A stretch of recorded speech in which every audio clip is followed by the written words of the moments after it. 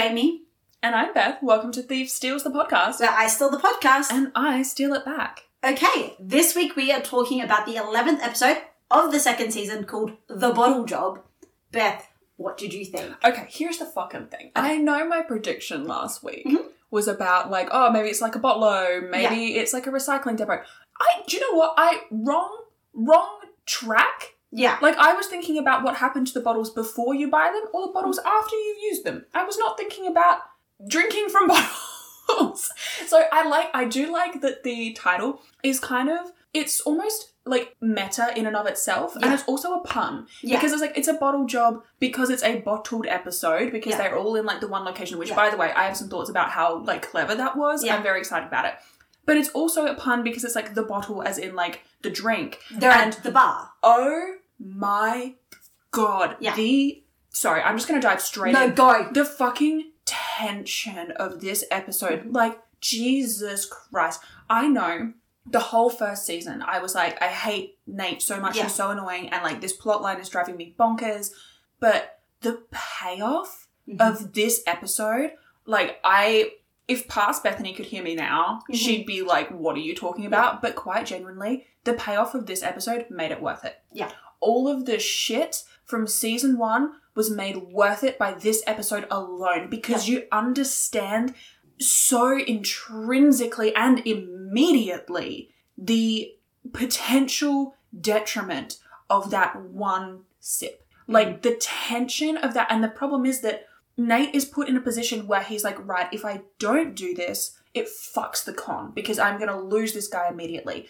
And not only does it fuck the con, it means that Cora now has no way to... Yeah. She has no recourse for this. Exactly. It's also... It fucks over the entire community because they give it these stakes that you can understand why Nate doesn't just go, okay, no, I'll walk away, I'll rework the con and then we'll come back. Yeah, and I guess he could say hey buddy, I'm sober or whatever. But then why didn't he say that at the beginning when he was I'll get this guy a drink? Yeah, exactly. And then the Mark's going to know something's up. And it also changes the focus of their conversation. Yeah. At the moment, he's trying to build rapport and he's trying to sort of have that bit of banter by putting quite a serious note on it. He's if you were just genuinely having a conversation with someone and they said, oh, you're not drinking, is everything okay? Yeah. And you said, oh, actually, I don't drink. Yeah. Then it's oh, okay, and you might have a little bit of discussion about it, but essentially you move on. But in this particular instance, they don't have fucking time. No. He can't afford for there to be a little diversion into they're doing a con that normally takes 3 weeks. That is in the space ambitious. Of 90 minutes. Fucking mental. And this is the other thing, I kept forgetting the time crunch. Yeah. Because what was really well done about this episode, and I am gonna, this is a little bit of a spoiler for the end, but I did give it quite a high rating because I do think that this episode not only was enjoyable to watch, but technically I think was phenomenal. There are so many aspects of it where I was that is so clever. That is so clever. That is so perfectly done. And we haven't even jumped into the character analysis of this episode yet. Goodness, which is my favourite thing. So, this is just going to be however long of me just gushing. So, oh, I'm glad. So, okay. Basically, there was usually, and in Leverage, but in also other media, you have one particular sort of looming threat that is sort of pushing the episode or pushing the plot forward, right? Or pushing the characters into And any sort of timeline is just because that threat is out there and they want to sort of stop it as quick as possible. Exactly. To reduce the damage. In this episode, there were so many pressure points that I forgot about the time crunch. Yeah. Every time they brought it up, I was oh, fuck yeah, they've got to, they've got to do this within a certain amount of time. And I was my good Lord, the only, I did dock points for a couple of things in the episode. But there are a couple of things in this episode that I don't love, and we will talk about those. But I did dock points because it made me stressed to watch it. And that's, just not enjoyable. But the thing is, the reason I was stressed was because it was done so well. Mm-hmm. They had me tense. Yeah. And one of the other things that I adored was the moment when they all realised that Nate was put in a position where he had to take the drink. And we get a reaction from everyone, including Tara, who doesn't even really understand the stakes involved here. You can see her, confusion. Like, oh, this is... She understands. She's been told this is bad. This is momentous, what is happening, but I don't fully understand the context. And everyone else is just having that, oh, no. She understands this is bad because Sophie... beautiful. She understands it's bad because Sophie has told her it is bad. Yeah. But she has not seen Nate when he's drinking. She does not know what it actually means. She doesn't know what a mess he was in the first season. Yeah. And, like, oh, God, it was just so... Like, even the music choices in that moment, like, it was just so... Like, the episode, I felt like you could hear a fucking pin drop because I stopped breathing. It's like, for an episode that's actually pretty well... silent. Like... It's an episode that's like, go, go, go, go, go, go, go. You got to beat the time crunch. Yeah. And then the episode just stops. Yeah. In that moment. And it's like that, what is more important to him? Helping other people or staying sober? Yeah. And I'm sorry, but like, we're going to get to the Dean Winchester coding of Nathan Ford in this episode. Because here for it. You were not expecting this. No, I was sitting on this the entire first season. Which is every time I'm like, I fucking hate him, and you're like, he's your Blorbo, but in disguise. He's your Blorbo, but like 20 years older, and like actually like okay, he's Dean Winchester, but if Dean Winchester managed to get out of the life, settle down, fall in love, and then his kid died and his wife left him. What if I told you? What? We get that version of Dean Winchester. What if I told you? We'll touch on that in season 13 in a slightly different way. And actually, do you know, more accurately, we'll touch on that in season 15. I wish I was kidding. Like, no, obviously they doesn't get out of the life, but like, you know, the wife dying or the wife leaving and the kid dying, then look, we'll get there.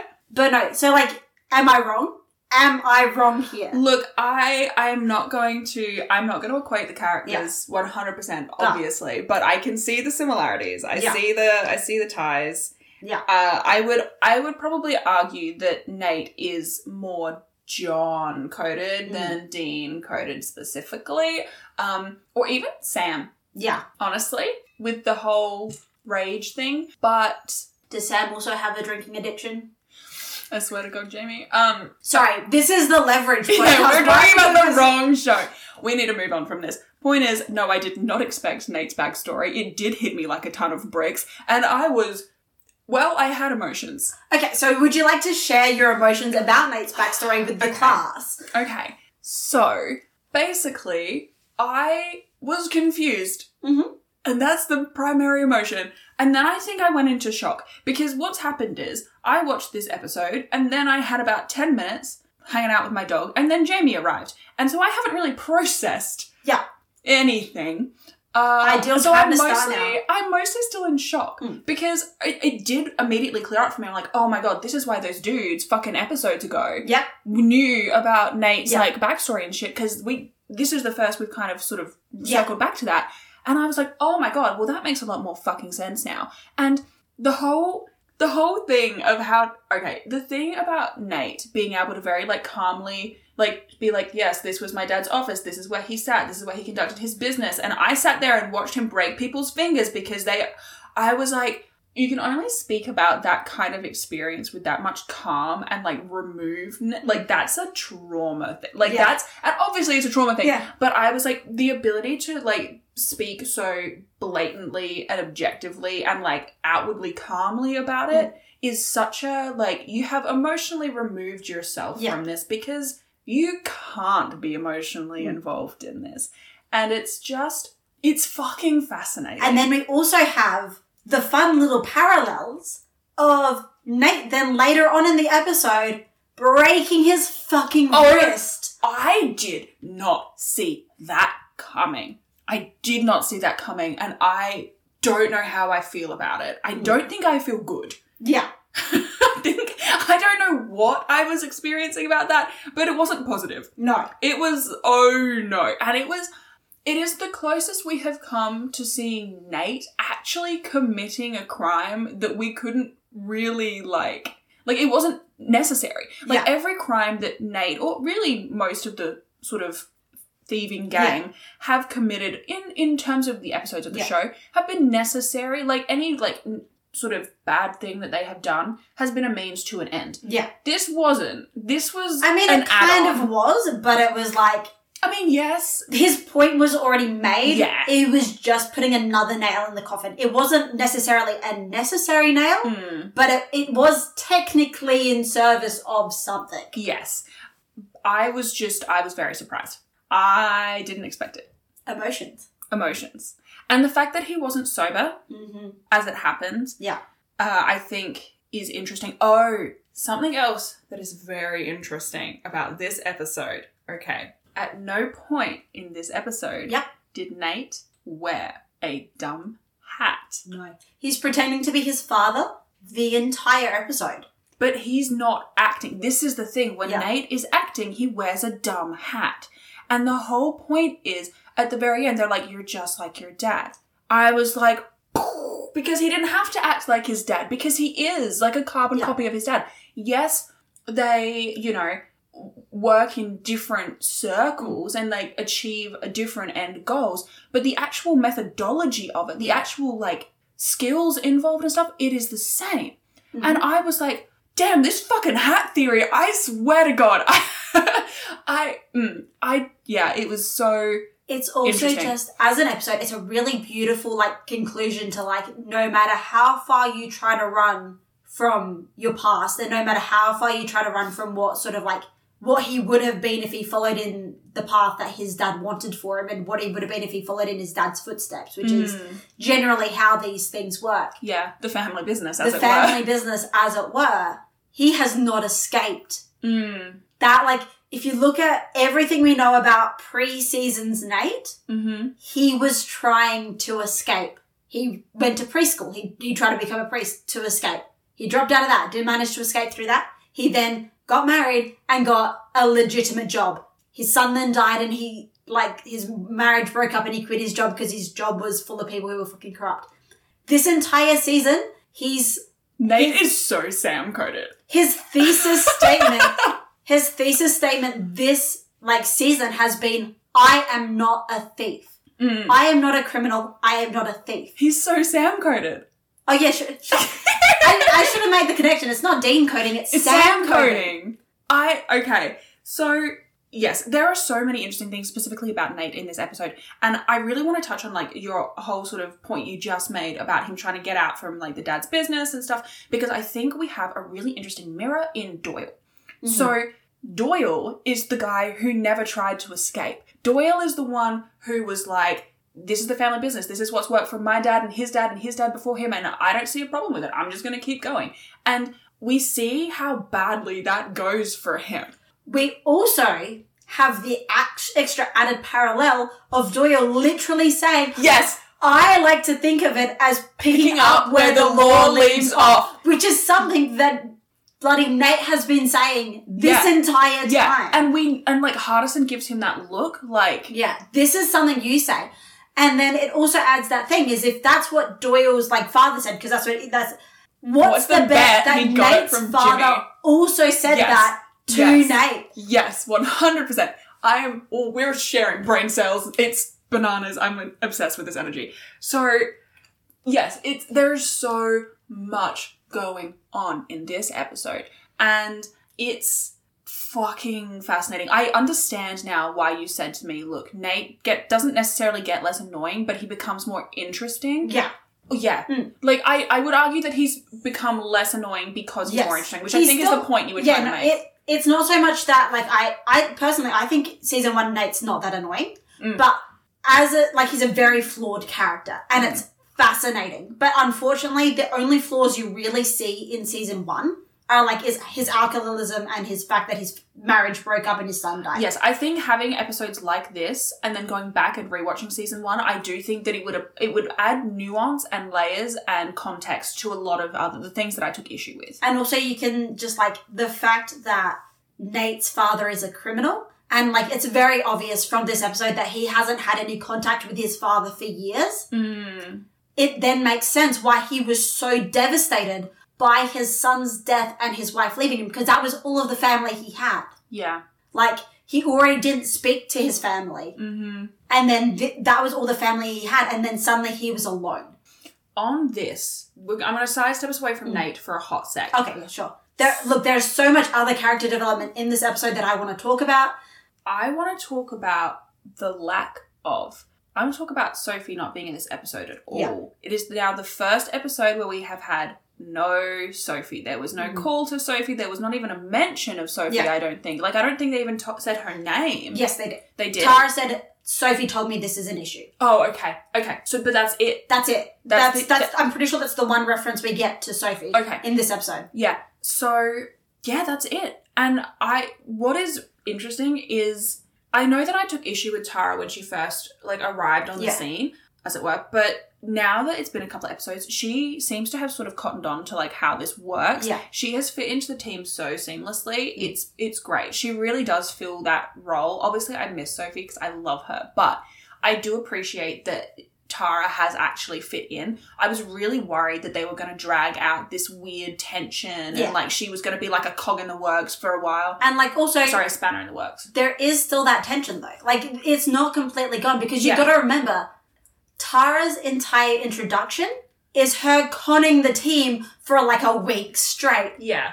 However, Nate was the one person who could always tell when Sophie was trying to con him. Yeah.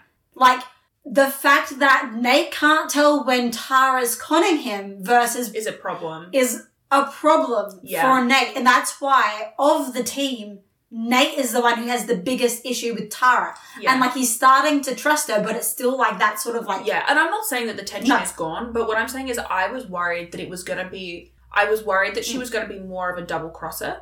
Like, I was concerned that it was going to be, like, she was going to continue to make choices to defy Nate or, you know, go against whatever anyone else had said because she thinks she knows better or because she doesn't care. And not follow Nate's lead. Yeah, or even just, like, take risks that put the rest of the team in harm's way because she has less of a connection. Like, I was really worried that they were going to harp on this point. Yeah. I'm super glad that they haven't. Obviously, I don't know what's coming. They could they could do a big switcheroo on us. She could do a massive betrayal. Honestly, I wouldn't even be surprised if they did go that route. Yeah. It does kind of make sense. And I would be like saddened because I do think she's a very fun character and I would like her to have the potential to sort of crop back up after Sophie returns in like later seasons and stuff. But I wouldn't be shocked if they did some kind of, she's like gonna take us for all we're worth or whatever. Or like if she double crossed them like at the last minute, maybe that's how they bring Sophie back. Maybe Sophie catches wind that Tara is working with someone else or whatever, and then she's like, that can't be right because she's working with my crew. And then Sophie comes in at the last second and is like, and saves the day. And then that's how she comes back. That I think could be fun. But I don't know. Like, I'm talking out of my ass. Yeah, like, that's okay. I'm just, like, trying to not visibly have any reaction because I don't want to give you hints one way or the other which way it's going. Yeah. Okay. Because anyone who's seen the end of the second season knows exactly what I'm thinking about. Okay. Cool. They know. Well, that's not me. I know nothing. Head empty, no thoughts.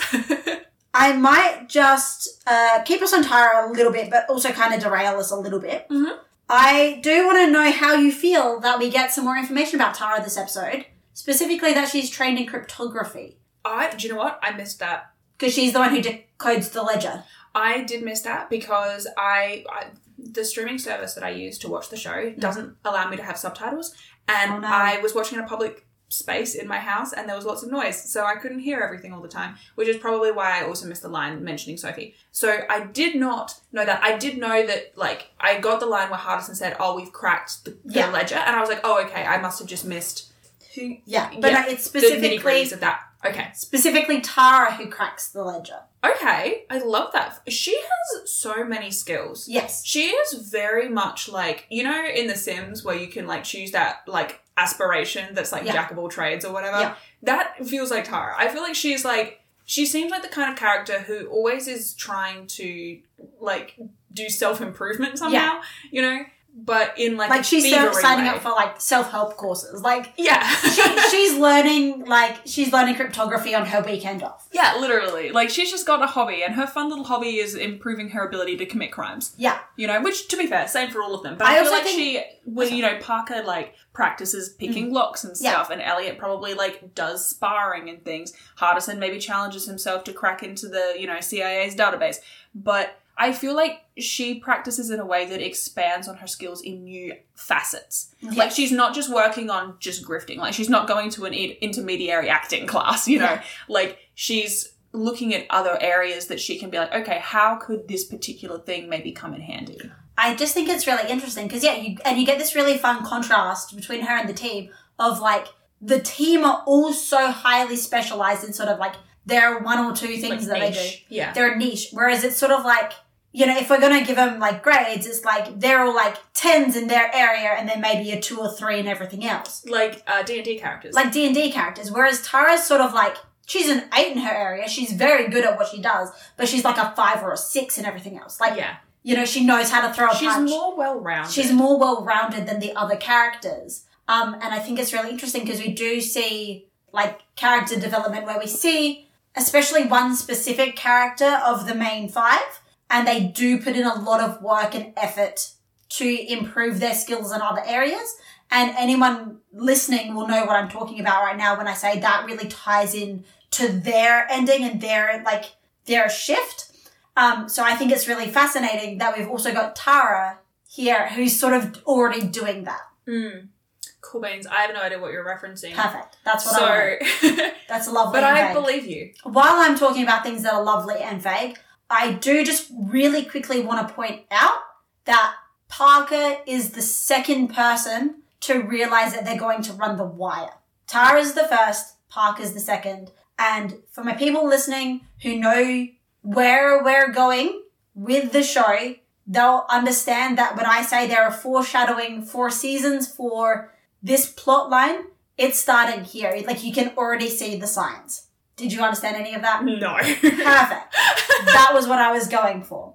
And if you are listening and you did understand that, please let me know. Otherwise, you can message me in the spoilery chat and I'm happy to elaborate. Or on Tumblr. She doesn't look at the Tumblr. Yeah. Hit Jamie up on Tumblr or on the spoiler chat on our Discord channel and I will not look at it. And Jamie will I've been going on rants, like, it would be a couple of months ago by the time this comes out. Like, I've been going on rants about this one particular point on Tumblr in my tags, and it's just really nice to be able to be like, oh, I even forgot this piece of evidence existed for that. So there you go. There you go. Evidence. Can I pivot us into something that I understand? Absolutely not. This is just going to be incoherent babbling from me for the rest of the episode. Go ahead. Okay. Hardison the Weatherman. Yes. My beloved. As soon as they were like... Thank you, Jet. Literally, as soon as they were like, oh, let's check the telly, I was let's check the weather on the telly. He's gonna be, I don't know, I'm grabbing my curtains. He's gonna be the weatherman. And I was so excited. And then I was like, yep, he's going up. And I was like, oh my God, he made a green screen. I was like, this is so funny. I just want to know why Nate has a random green blanket in his apartment. Right? It's like a fluoro green. It's like green screen green. Like, it's not... Bizarre. Bizarre. I don't know, maybe he's using it for Zoom backgrounds or something. Who knows? Maybe in Nate's spare time, he's like doing YouTube, he's got a little studio set up in his bedroom. But no, and you get Hardison, the weatherman, and his little fake, like, ha-ha, Chet laugh, like... So fucking good. Oh my God, the bit about, like, if you're a single mom, like, get out a bottle of wine and the Xanax, I was like, Jesus Christ. Because we are having snow days here, people. Yeah, oh God. I did think it was a very clever way for them to sort of divert him from going to the airport, though. Yeah. Like, again, it's so... This episode is really, really clever in the way that it is... I mean, it is a bottle episode, so obviously it's all in one location, which is tricky in and of itself. Yeah. But I think it was so clever for them to use the bar as the location because they're staying in the one building, but they still have multiple places they can go. Like, they still It's a have... bottle episode. They're all in the same building, constant. Like, yeah, like... no one's left. Because Nate's apartment is above. Although there like, is one exception to that, which is when Parker and Elliot go to the other location to break into the safe. That's the only time I think that anyone actually leaves the bar / that sort of So I think complex. it's probably, it's better for clarity to say it's not technically a bottle episode, but the con they're running happens is a bottle con. Like, it's all in the one location. Every time they've got their mark, the mark is always in the one location. That's either the bar or the back room where the poker game is getting played. And I think even maybe more importantly than that, it all happens in one hit. Yeah. Because normally, like they say, like the con like usually spans weeks. We usually see at least days of them sort of infiltrating and like bits and pieces. But like, and they earn the mark's trust over that time period. But in this one, they're like, no, we just got to get in and get out in literally less than 2 hours. Yeah. So it's very much... It all happens at once. All of their tactics, they're kind of throwing everything out at once instead of spacing it the way they normally do. And I think that probably falls under the category of like something bottled as well. Yeah. Because it's condensed. It's a condensed version of what they would normally attempt. The same way that their locations have been condensed, so has their timeline, so has their tactics, I suppose. Yeah. Okay. Do you want to go into some like little like episode-y things or some more like character analysis-y things? What are you feeling? Okay. Because I've got more for both. I kind of want to touch on a couple of things that I didn't love. Okay. Just to get them out of the way. Let's get them out of the way. Let's fire them off. Let's criticize the shit out of it for 5 minutes and then we can go back to loving it. Yes.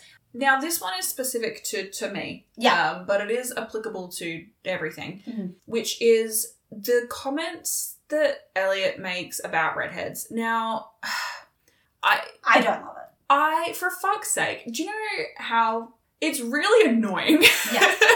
It's really, really annoying. For reference, Beth is a redhead. I am. And let me tell you, I don't know if anyone here has read The Outsiders, but I had to in year 9 English. And having to sit there while, like, the people in my class took turns reading the dialogue about Cherry, the character in that book, and about her red hair and the implications of that.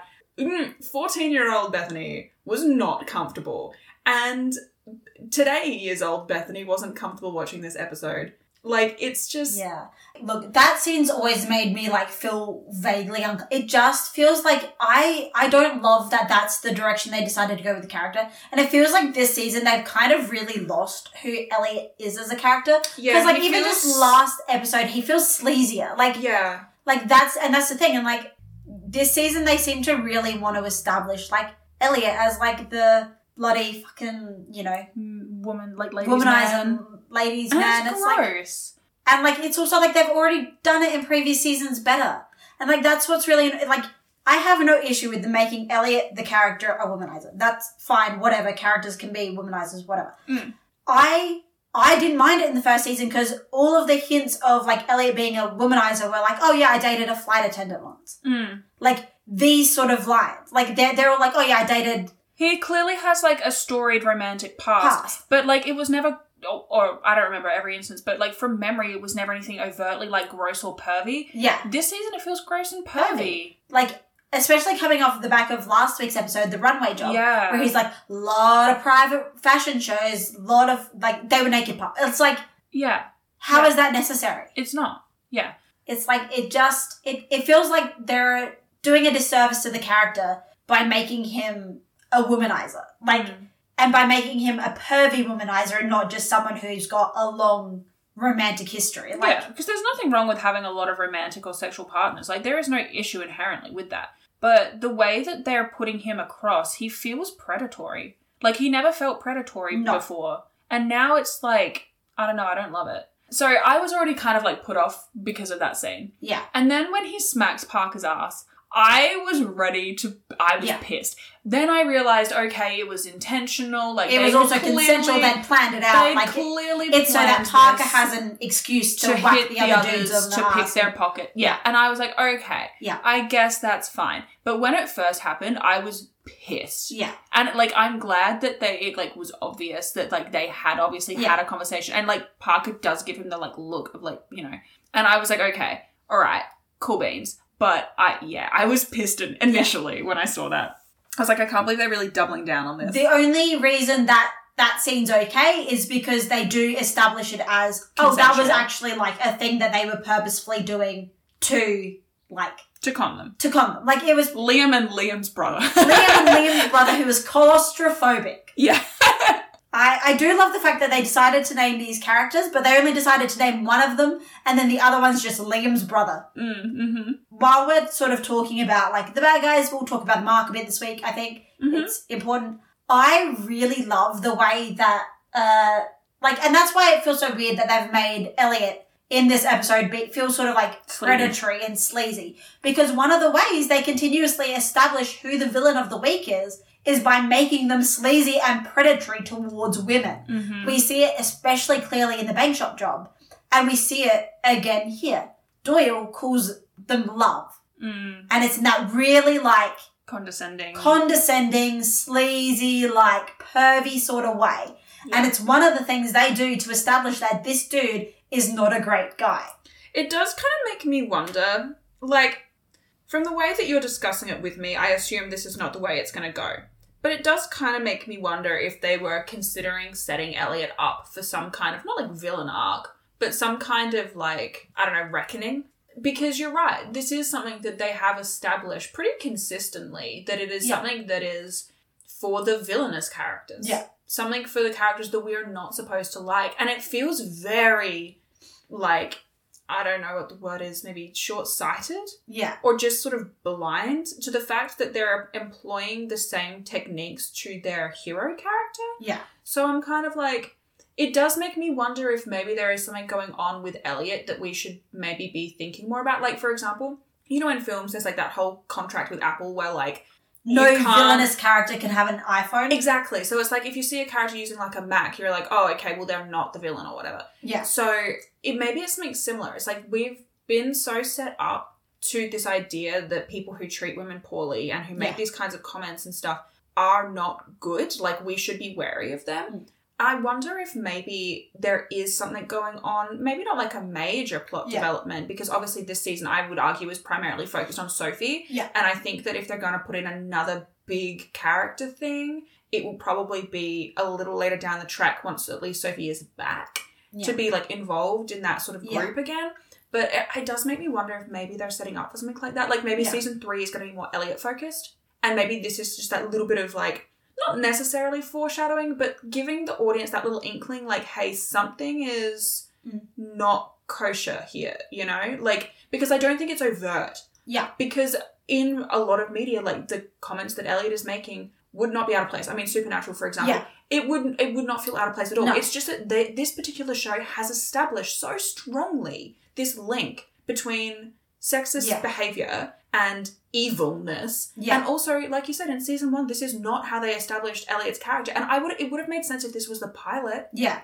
And this was like a caricature but that they were going to tone back. But we've got a season and a half worth of villains who all establish this sort of like demeaning and like sleazy and predatory behaviour towards women. But we also have a season and a half of Elliot not being that. And it's like the last like 3 episodes, it's like...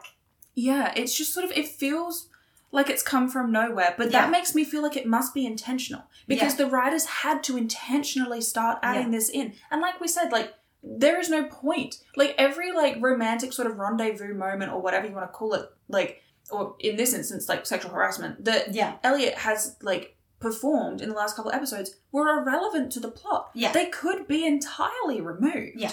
And change nothing, which makes me think that, and maybe I am thinking too much about this because of the nature of the podcast, but it makes me think that they're doing it intentionally. Yeah. And that must mean there is a purpose. So unless Elliot has some kind of fucking reckoning coming for him, or this is somehow a character thing, or something niggly is going on with him that we should be more wary about, and this is supposed to just set off little red flags. We do have some things later on that might kind of explain it, but I don't think this is something that we ever truly get, like...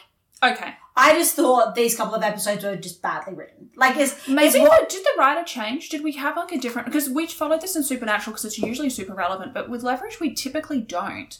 But I do wonder if we had a different writing, like someone who maybe stepped in. That's okay. I'm just going to have a quick look because I don't normally track the writers either because, like...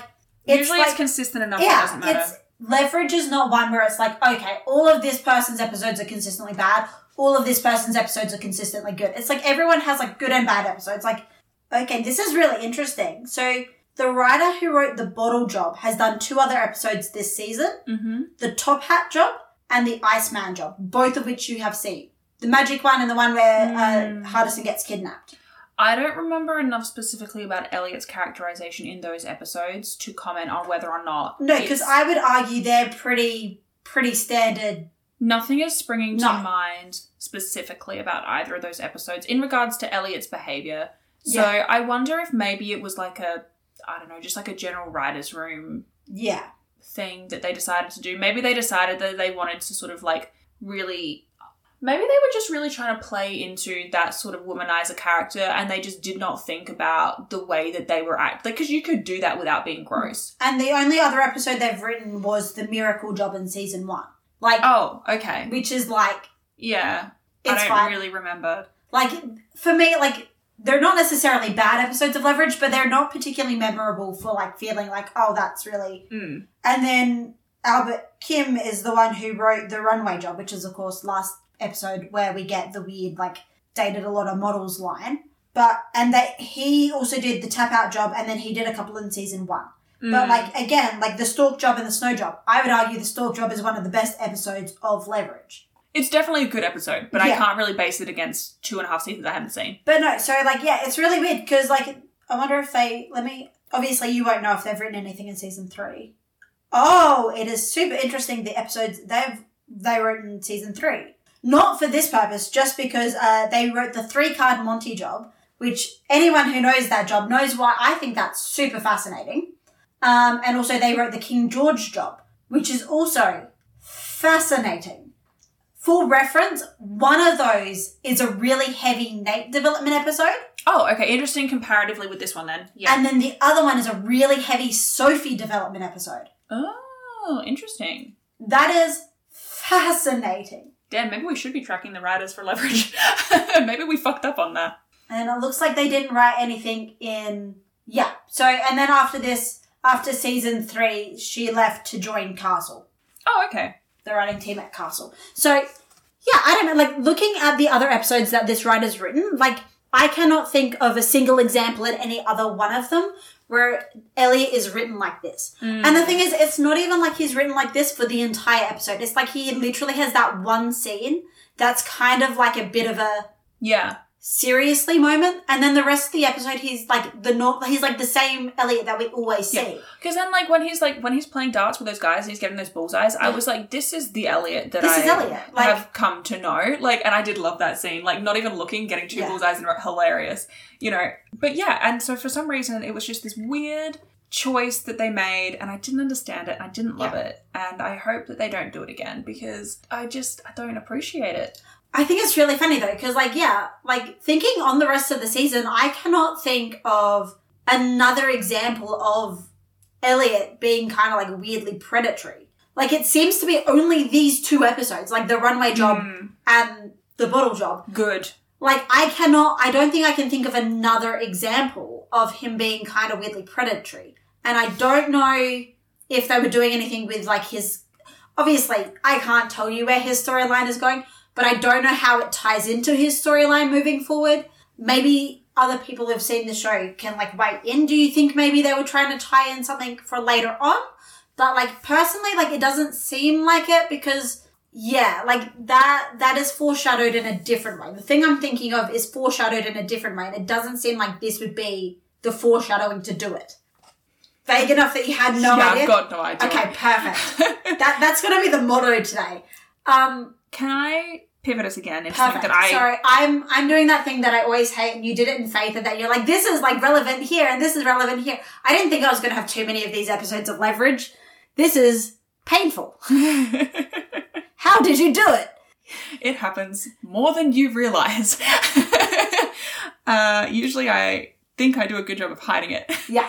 But I want to talk a little bit about...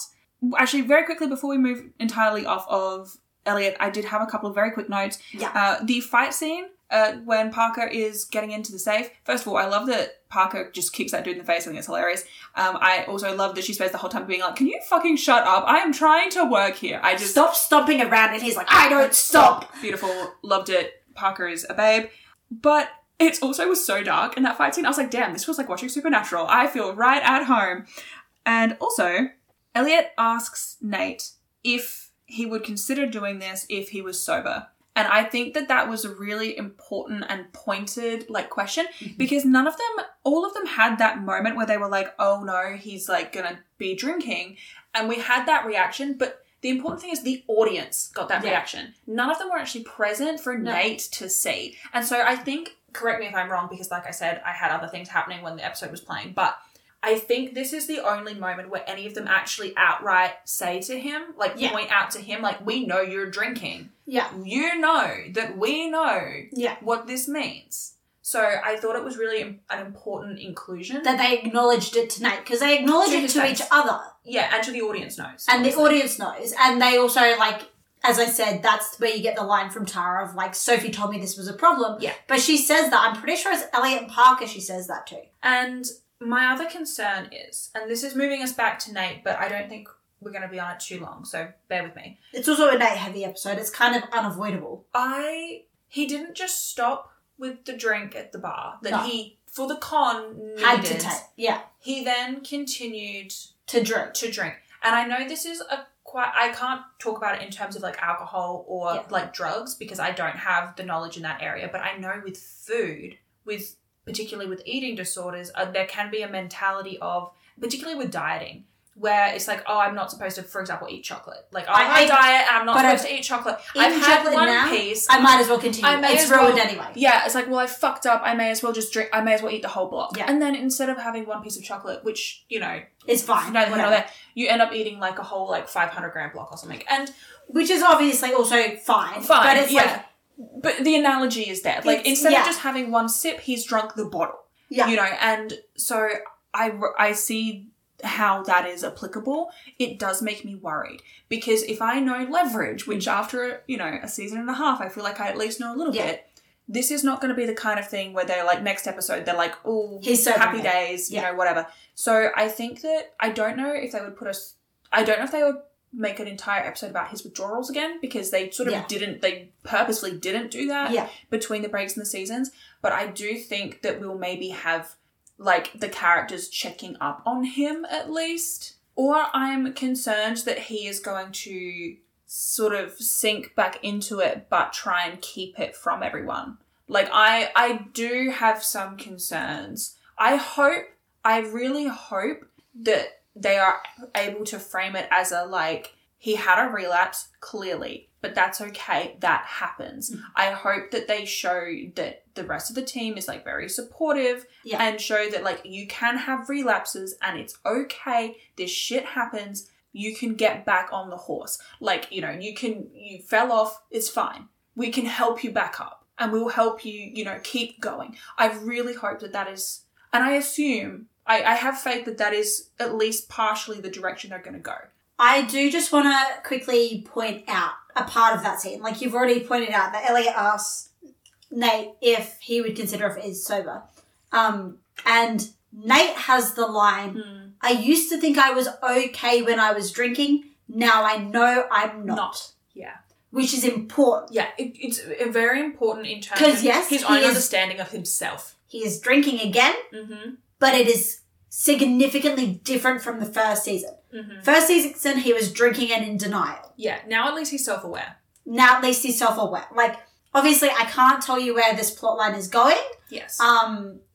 Rest assured, it is not going to be something they just drop between episodes. It's not like next episode they're just going to be like, you know, he's sober again. We're just going to pretend that he never had a relapse. Yes, obviously. And the amount of, like I said earlier, like the amount of tension in that scene, the amount of time that they dedicated to the momentous moment of him taking that drink, it would be ridiculous if they just didn't touch on it again. Yeah. Like that would just be such a waste. Yeah. So it is obviously going to continue to be relevant and important.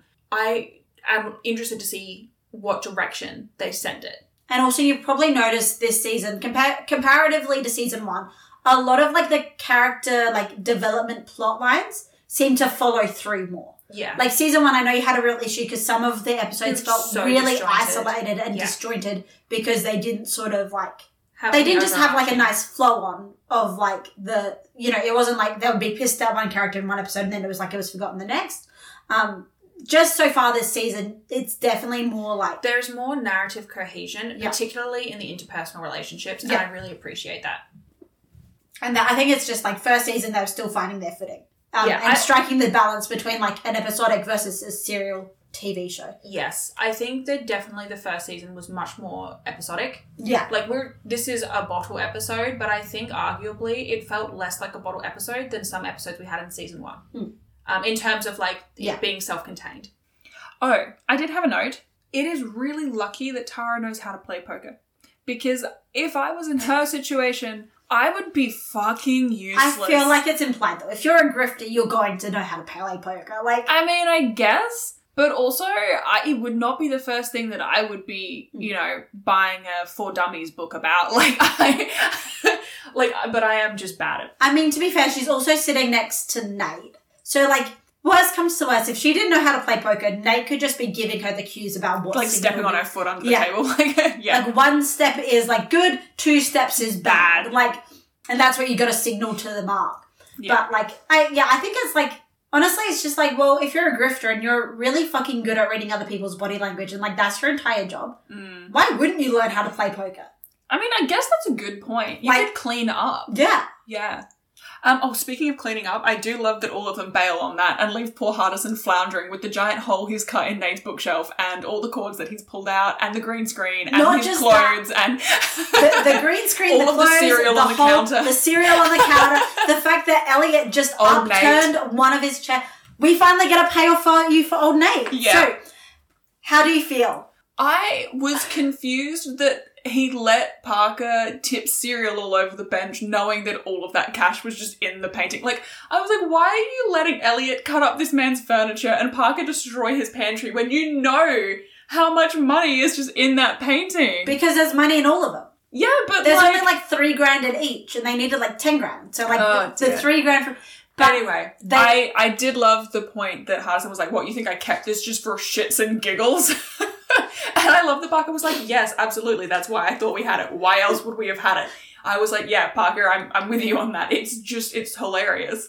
But character development moment, they all keep emergency stashes of cash in the apartment. Let's talk about their hiding places for a minute. Very, very quickly, I do want to talk about how it reminded me of Eleanor's mum in The Good Place. And like, even though she had like gotten into that place where she had like her partner and she had her stepdaughter. They were financially stable, and, like, they were happy. She was still like, old habits die hard. She still had the backup cash in case she needed to go.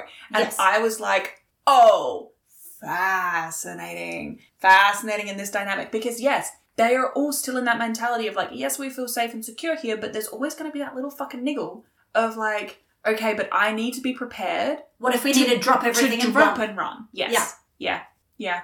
And I was like, love that. I love that it is exposed. Like, I love that detail about all of them is exposed in a way that doesn't actually involve any of them doing the drop and run moment. Yeah. Like, I like that we find out that they have these things in place before they're actually needed. Because that's one thing that I do sometimes find a little frustrating about shows is, like, you find something out about a character that, like, it gets revealed in the moment of dire need. Yeah, and I'm like, I kind of wish that I just sort of knew about this from episodes ago, because then it comes back like, oh my god, like, Bobby's panic room comes to mind. Bobby's panic room, yeah. Like, I appreciate that we're getting this, because I feel like this is something that will probably be relevant later, Like, it's good to know that the characters have that escape plan, because it reminds you of who they have been fundamentally. And even in this episode, we get the moment where Elliot suggests that Hardison uses, like, the skimmer.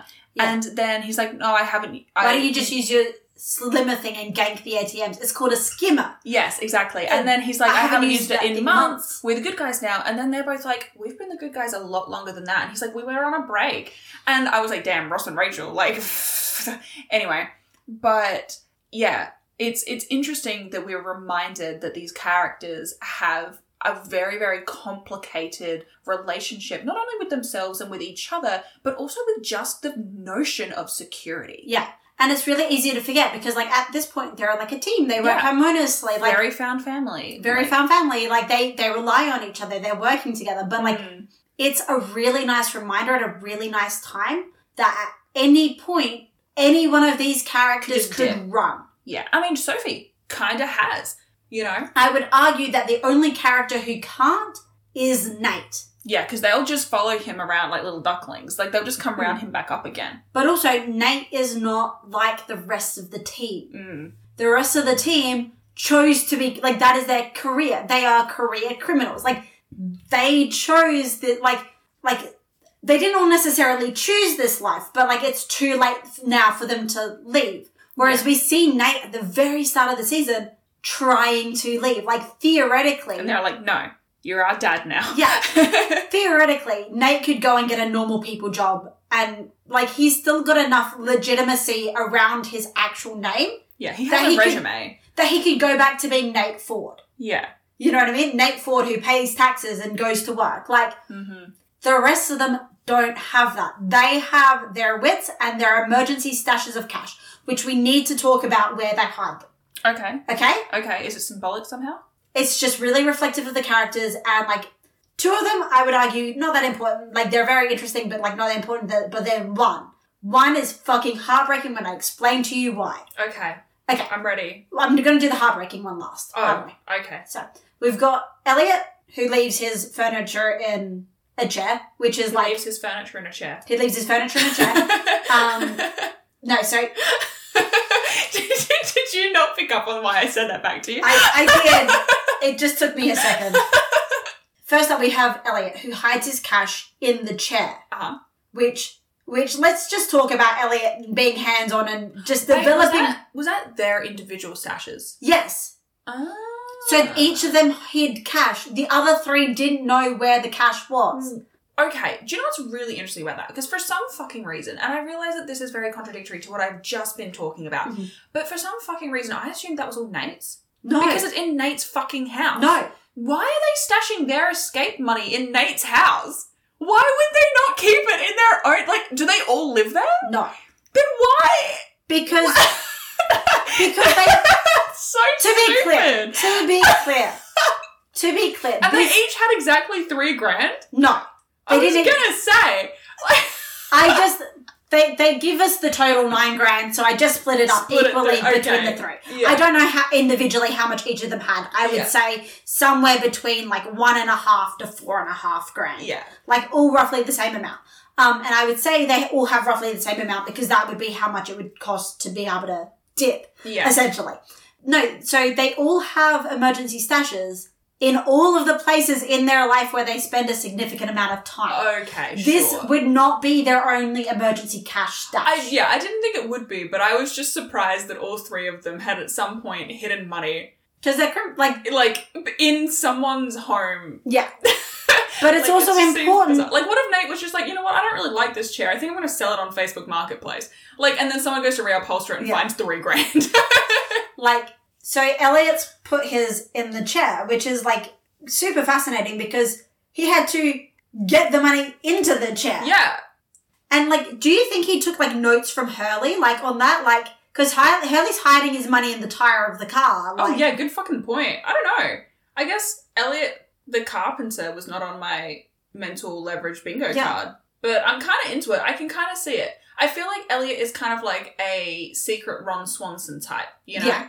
Like, I do get, like, I feel like Ron Swanson and Elliot Spencer could have a very interesting afternoon of conversation, you know? Yeah.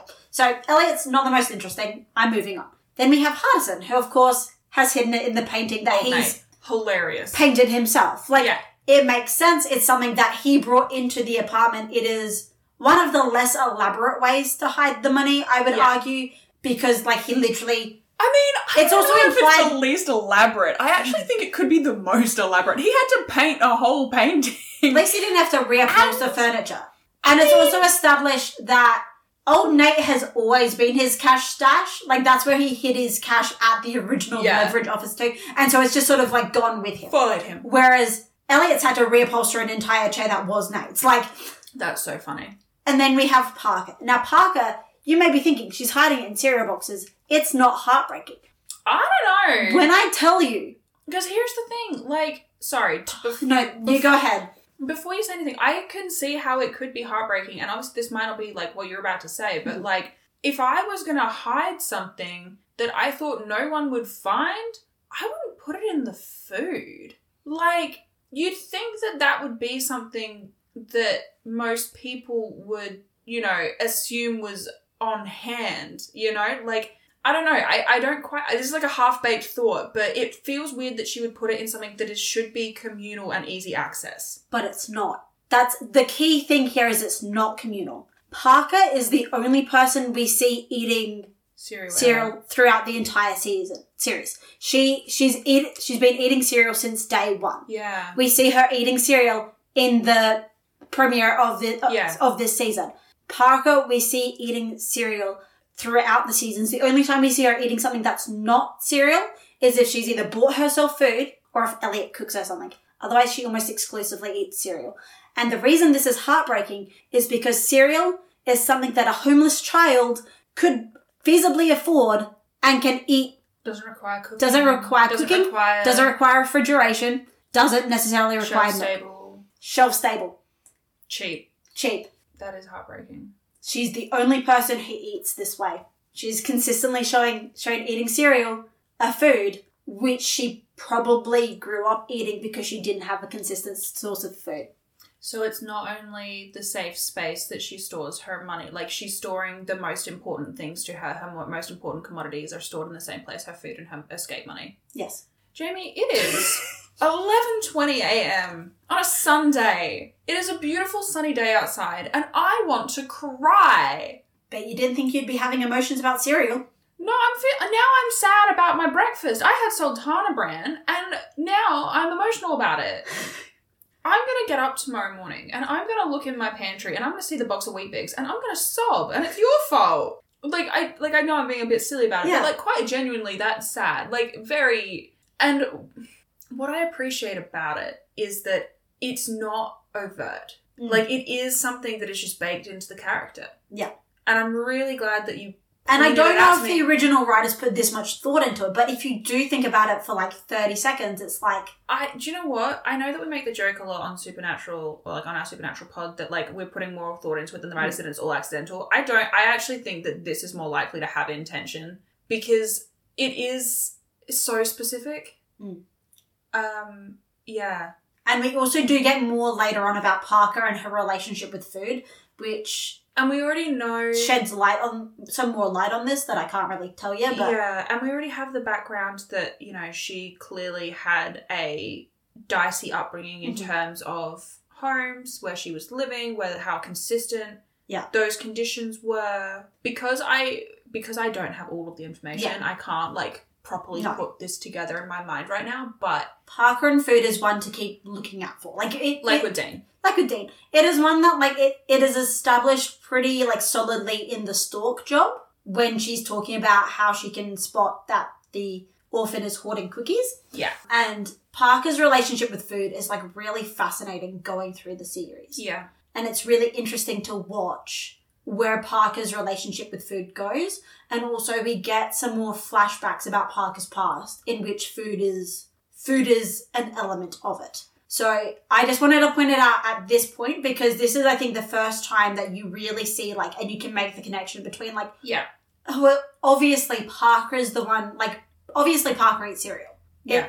But up until this point, I had never thought about it from that angle. I had always thought about it as, like, she just likes it. And Parker is also a very, very... She's a very practical character, but also she is not going to devote... We've talked before about Parker being autistic coded. Yeah. And one thing that, to my understanding...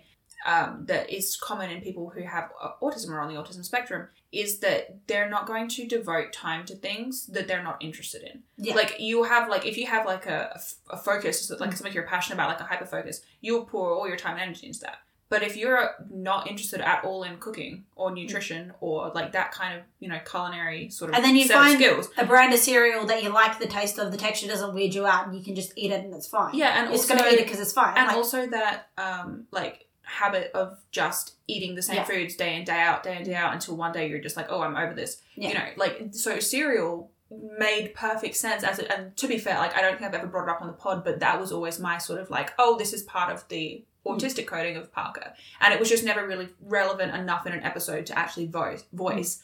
But now having that as an extra layer, I'm like, I still think that you could see it from that angle, but this is just like a whole other fucking tragic side of it that I had not considered in terms of actual access to food and the ability to keep it for an extended period of time. It's shelf stable, it's cheap, it's also lightweight. Like, it does take up a bit of bulk, but like... Really the only downside is that obviously if you're not having it with milk, it's dehydrating. Yeah.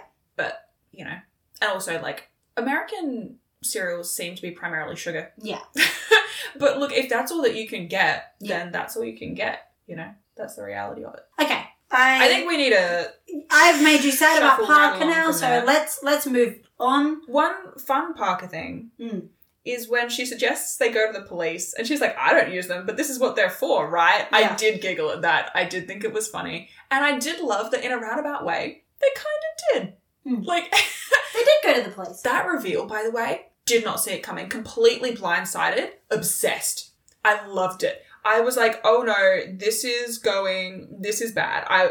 When Nate started drinking, I was like, oh, I was really confident in them until this point, and now I'm like super worried. And then that whole scene where they're playing the poker game and stuff, I was like, oh man, like this is, he saw the marks on the money, and I was like, that is so clever. Yeah. I was like, that's brilliant. And it's also something that we've seen earlier. We saw them do it. Yeah. And I was like, fuck. Oh, also, when they took the money out of the safe, I was like, man, there is so much shit in that safe. I would have taken everything. I would not. I'm like, I'm already here. I may as well take all of the folders and find out what the fuck else he's involved in. Anyway, took the money, brought the money back. Clearly it was the marked money. And that was a problem. And I was like, this is so clever. And I also appreciate that it makes the mark more threatening because this is something that I've said a couple of times now of Leverage, but I appreciate that they make their villains or their antagonists actually formidable in the sense that they're not just kind of stupid. Like, I appreciate that they make them an actual challenge and they don't always just take everything at face value, you know? So it was cool to see that he was actually wary and that he actually took note of his own, like, you know, mark on the money. Yeah. And also I think that was just very clever of them to do in the first place. But then, God, the reveal that they're all cops and the reveal that, like, he's just confessed to being involved in crimes that they were heading and, like, not just, like, general cops, but, like, detectives as well. I was like, this is... And in the organised crime division as well. Yeah, I was like, this is phenomenal. I was like, this is Nate's lucky fucking day. But also this is... Yeah. Just... Like, and he did think it through. Like, he... You know what I mean? Like...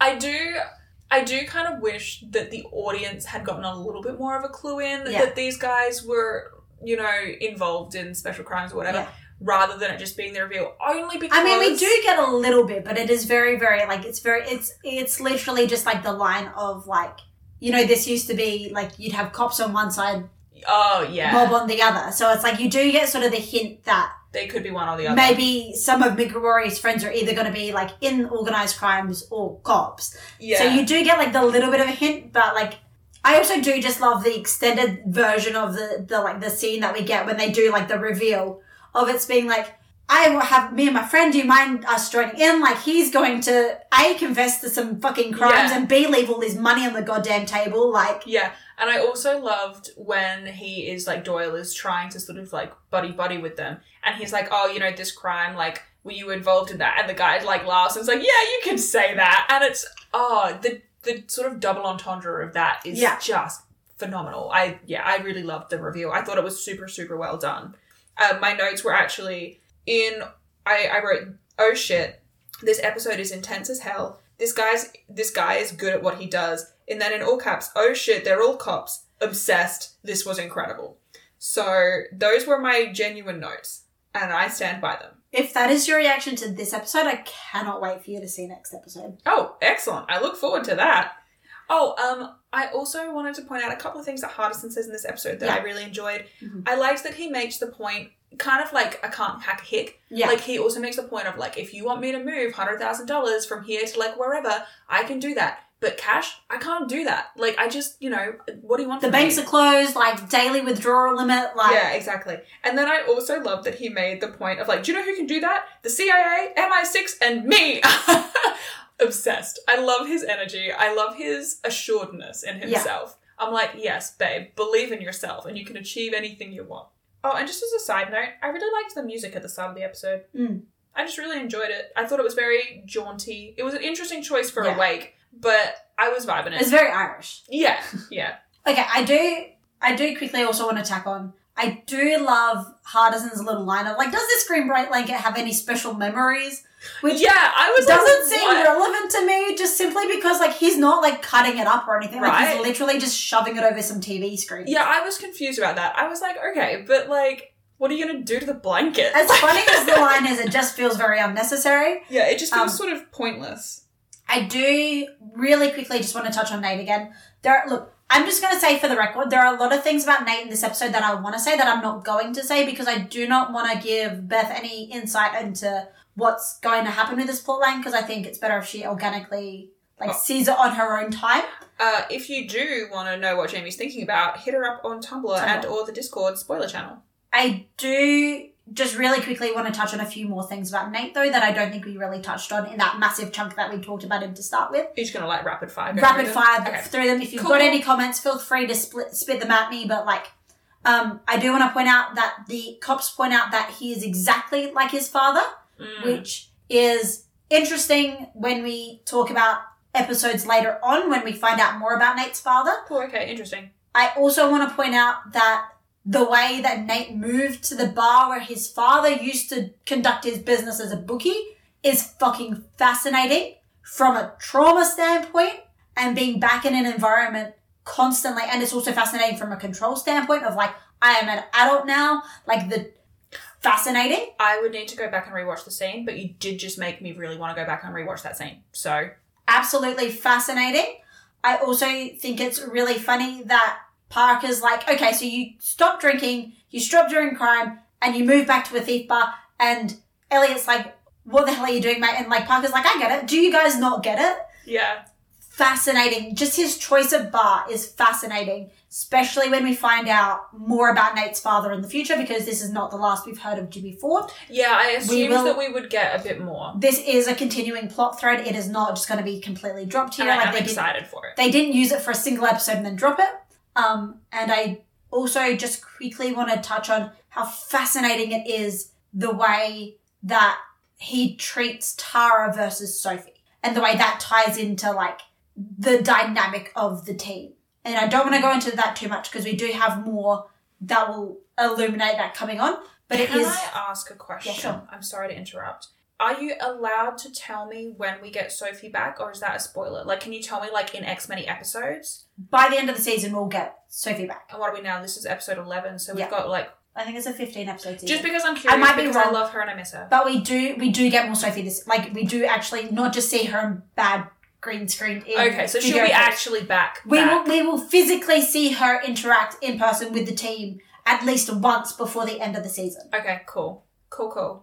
So, does that... That's all I wanted. I just wanted to know sort of, like, rough timeline because I do miss her. As much as I am enjoying Tara, I do miss the dynamic. Look, this is more than you give me with Meg. I'm like, when's Meg back? And you're like, I can't tell you. And I'm like, that is really mean. But no, we definitely get Sophie back before the end of the season. Like, we do... At some point in the season, she does physically interact with the team.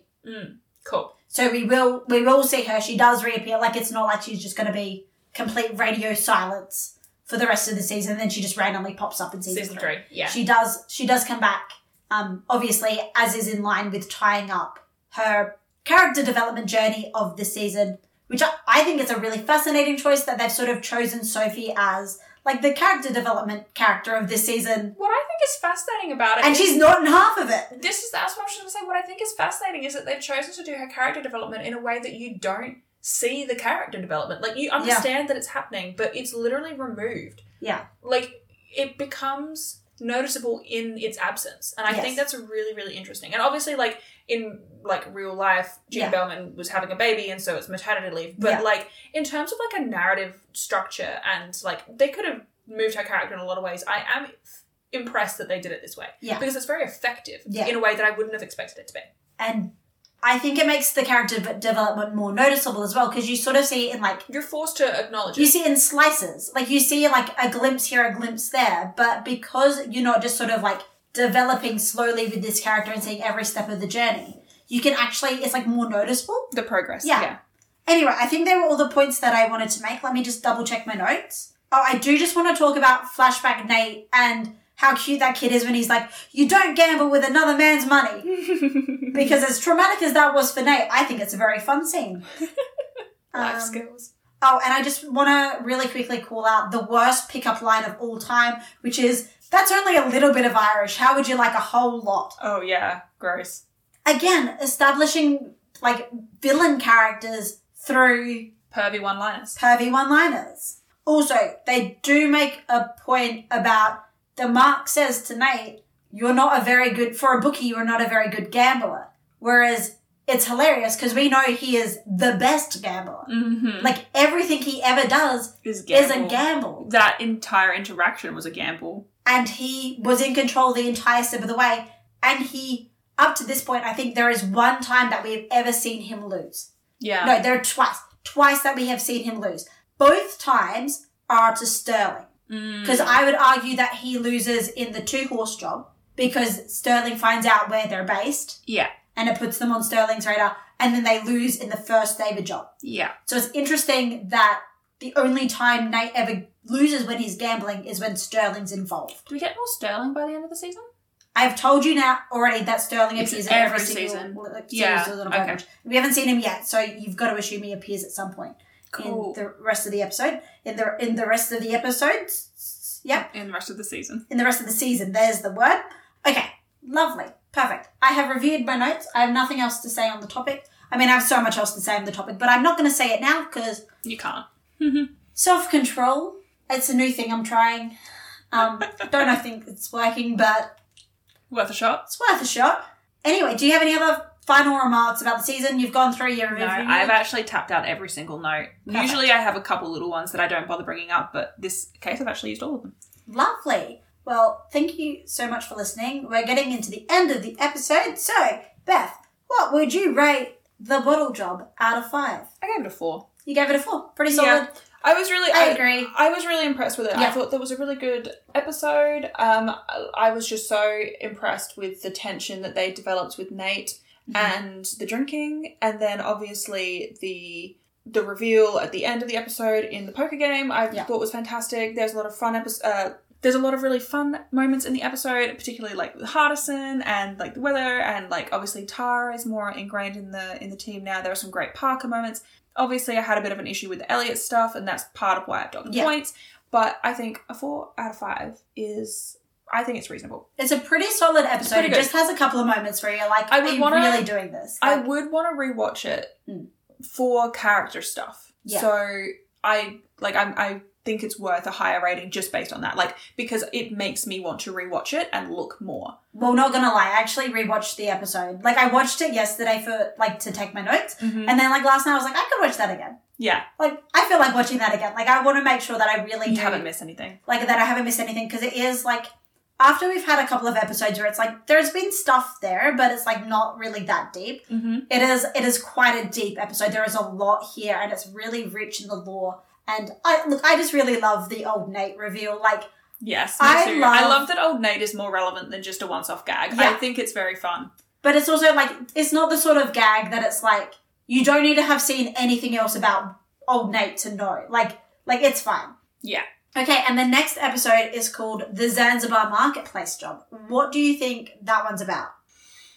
I mean, Zanzibar Marketplace, in my mind, what I'm imagining is some kind of hilariously market. Yeah. You know, but I mean, I assume it'll have like a particular cultural theme. Like I assume it'll be, you know, a sort of more niche than just like a general farmer's market. But I don't really know what kind of con could be taking place in that kind of scenario. You have said that you're looking forward to this one. Yes. So I'm excited for it, but I really have no idea what I'm in for going in. I don't know if it'll be like necessarily your favourite episode, but I do think you're going to have a lot of fun, if that makes sense. Like, there are some things that I'm looking forward to talking about with you. for fun reasons. I will say it is a cut to the tension after this episode. Like, it is not. Okay, that's fine. I think that's actually probably good. It is very, very much like a respite after the intensity that was this episode. The only thing that I will be disappointed, because the title doesn't give me a lot to go on. No. Not that it usually does, but this one in particular, I'm not really getting any sort of immediate ideas. This one's definitely like, sometimes they're like setting relevant and sometimes they're like con relevant. This is definitely a con relevant title. Okay, so in this case, I'm just going to tell you what I'm hoping for. Yeah. Because I don't really know how to predict for it. Yeah. What I hope is that if it's a less intense episode, I'm more than happy to have that. I think it's good to have a little bit of a dip in tension, because if you keep going up, there's just nowhere to go. So it's good to have lulls. It's good to have filler type episodes. That's the point of them. Yeah.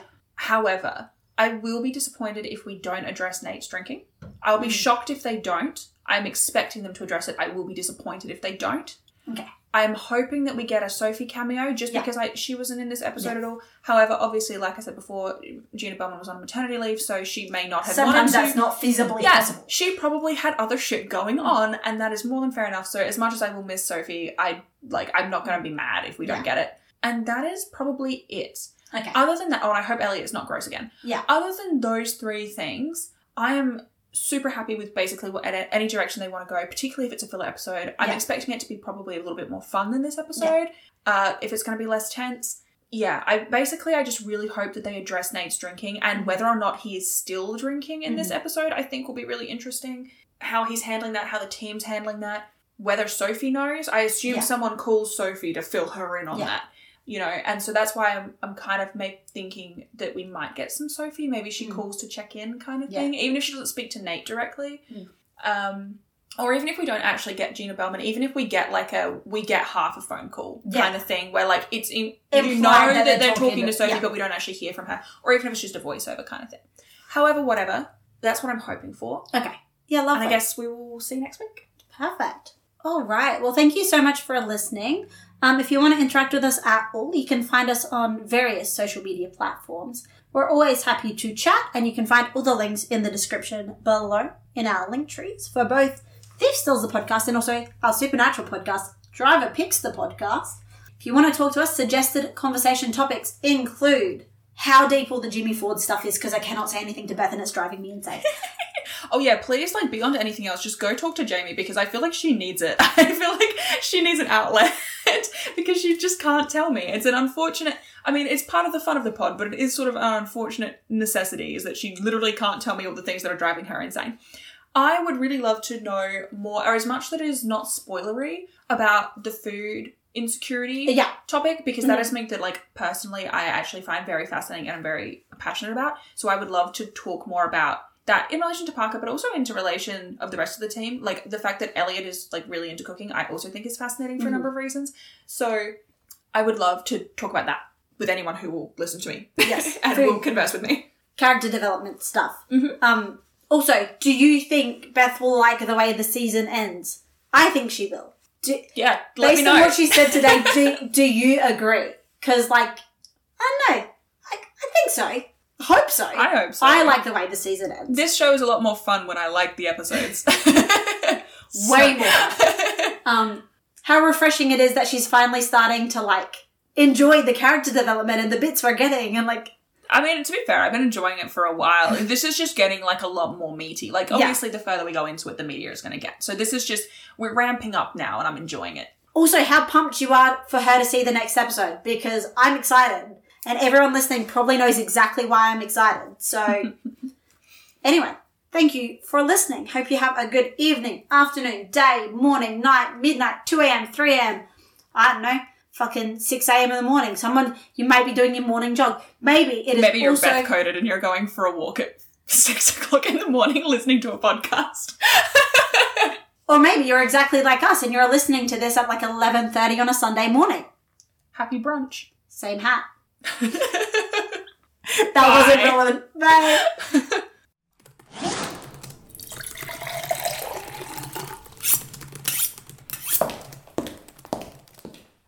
Literally, I saw the little the Snapchat you sent, and I literally, the message I sent back, Bones and a hat. Do you know why I said that? Because that's what I said out loud when I saw the photo. I was like, oh, bones in a hat. And I was like, that's the dumbest thing I've ever said. I was like, I better share it immediately. So, I mean, you're welcome. That's the dumbest thing I've ever thought. I better share it immediately is the entire concept of that podcast. Yeah, you are not wrong.